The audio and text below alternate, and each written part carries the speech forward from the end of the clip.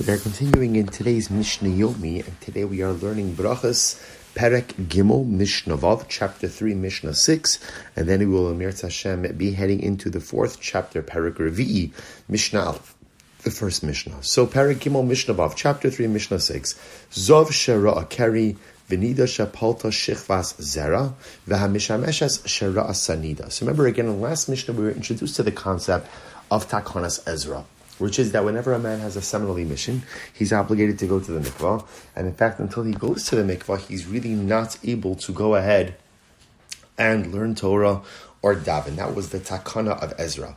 In this Mishnah, we're dealing with an interesting case.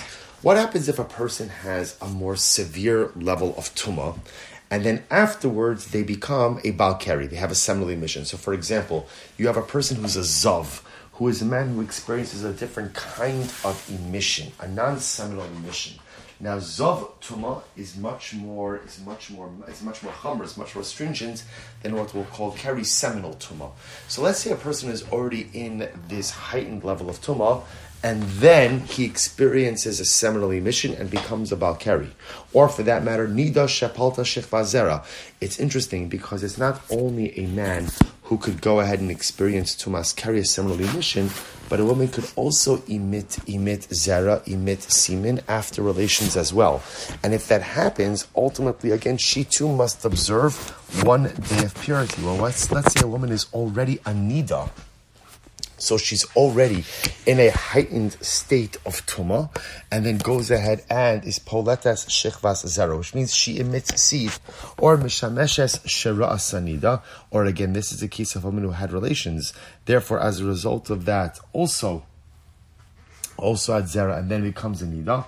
In all of these cases, Tzrich and Tvila. Now, the Chiddush, what the Mishnah is trying to teach us is as follows. You might have thought that once a person has a heightened level of Tumah, there's no point in making them go to the mikvah for Takanas Ezra, which is a relatively lower level of Tumah, if especially the heightened level of Tumah is still going to remain. But nevertheless, the Mishnah says, even though a person would remain in a heightened level of Tumah, they must still go to the mikvah to take care of their tumas keri, to take care of the tumah as a result of seminal emission.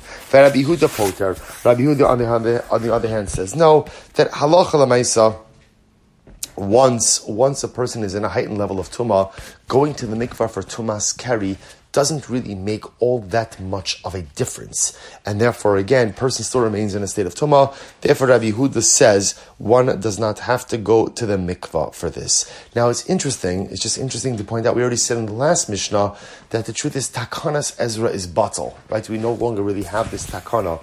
But I will tell you that there is a profound lesson that comes from this Mishnah as well. If you think about it, what's really the machlokes over here? It's a profound life machlokes. A person in the case of Mishnah, has a heightened level of tumah and a lower level of tumah, heightened level of ritual impurity and a lower level of ritual impurity. In this case, the heightened level cannot be currently rectified, but the lower level can. And so the question is, does it pay to take care of the lower level of tumah if the higher level remains? The Tanakama, the first opinion of the Mishnah, says yes. Rabbi Yehuda says, no, it doesn't really do anything. And the truth is, it's a profound machlokes for life also. Because often, again, we all have different levels of tumah. We have different challenges that we face. And there are some really big challenges that I can't currently fix. But there are some smaller things that I could remedy right now. And too often in life, we think that if you can't take care of the big problems, what's the point of trying to solve the little ones? But in fact, that's not what the Mishnah teaches us. The first opinion of the Mishnah says, even if you can't address the larger pockets of tumah, even if you can't address the larger problems in life, address what you can, take care of what you can, remedy the impurities that are within reach, not just in halacha, but in life as well. Mazel tov, we complete now third parak. We now continue with the fourth parak of Mesechus Brachas, transitioning into some more common themes. Tfilas HaShachar Ad Chatzos. The fourth chapter of Mesechus Brachos deals with davening. So now the Mishnah says, when can you daven Shachris until? You can daven Shachris until midday. Rabbi Yehuda disagrees. He says, Ad Arba Shos. Not until midday, but rather up until 4 hours into the day. Now again, the Gemara explains that their machlokes, their dispute, is very much focused on karbanos. Because remember again, prayer, organized prayer as we have it, is in lieu of sacrificial service. So a lot of these machloksim that we see that we're not really going to delve too much into, but a lot of these disputes really center around the mechanics of the particular karban to which the particular tefillah corresponds. So we have machlokes. First opinion says you could daven shachris until midday. Rabbi Huda says until 4 hours. How do we paskin? So we paskin, ideally, you should go ahead and daven shachris within the first 4 hours into the day. But if one did not do so, then one should still daven shachris up until midday. And the halacha says because after you pass 4 hours, or I should say up until 4 hours, you get the mitzvah of tefillah, of prayer, and tefillah bismana, praying in the right time. If you miss 4 hours, as long as you're before midday, you get the reward of prayer, but you don't get the reward of praying in the right time. Next, tefillah hamincha. What time can you daven mincha until? Ad ha'erev, until evening. Rabbi Huda says no. Ad plag hamincha. Rabbi Huda says until plag hamincha. Plag hamincha is an hour and a quarter before sunset. Once again, their machlokes, their dispute is centered around the mechanics of the afternoon communal offering. Tefillah sa'arav ein lakeva, the nighttime prayer, Ma'ariv, has no set limit. Now what that means is, of course, it does have a set limit. You can only daven it at night, you can't daven it by day. But what it means is you have the entire night to recite this prayer. V'shal musafin kalayom. And ultimately, again, same thing, musaf. Actually, interesting, the tefillah of musaf can be recited the entire day.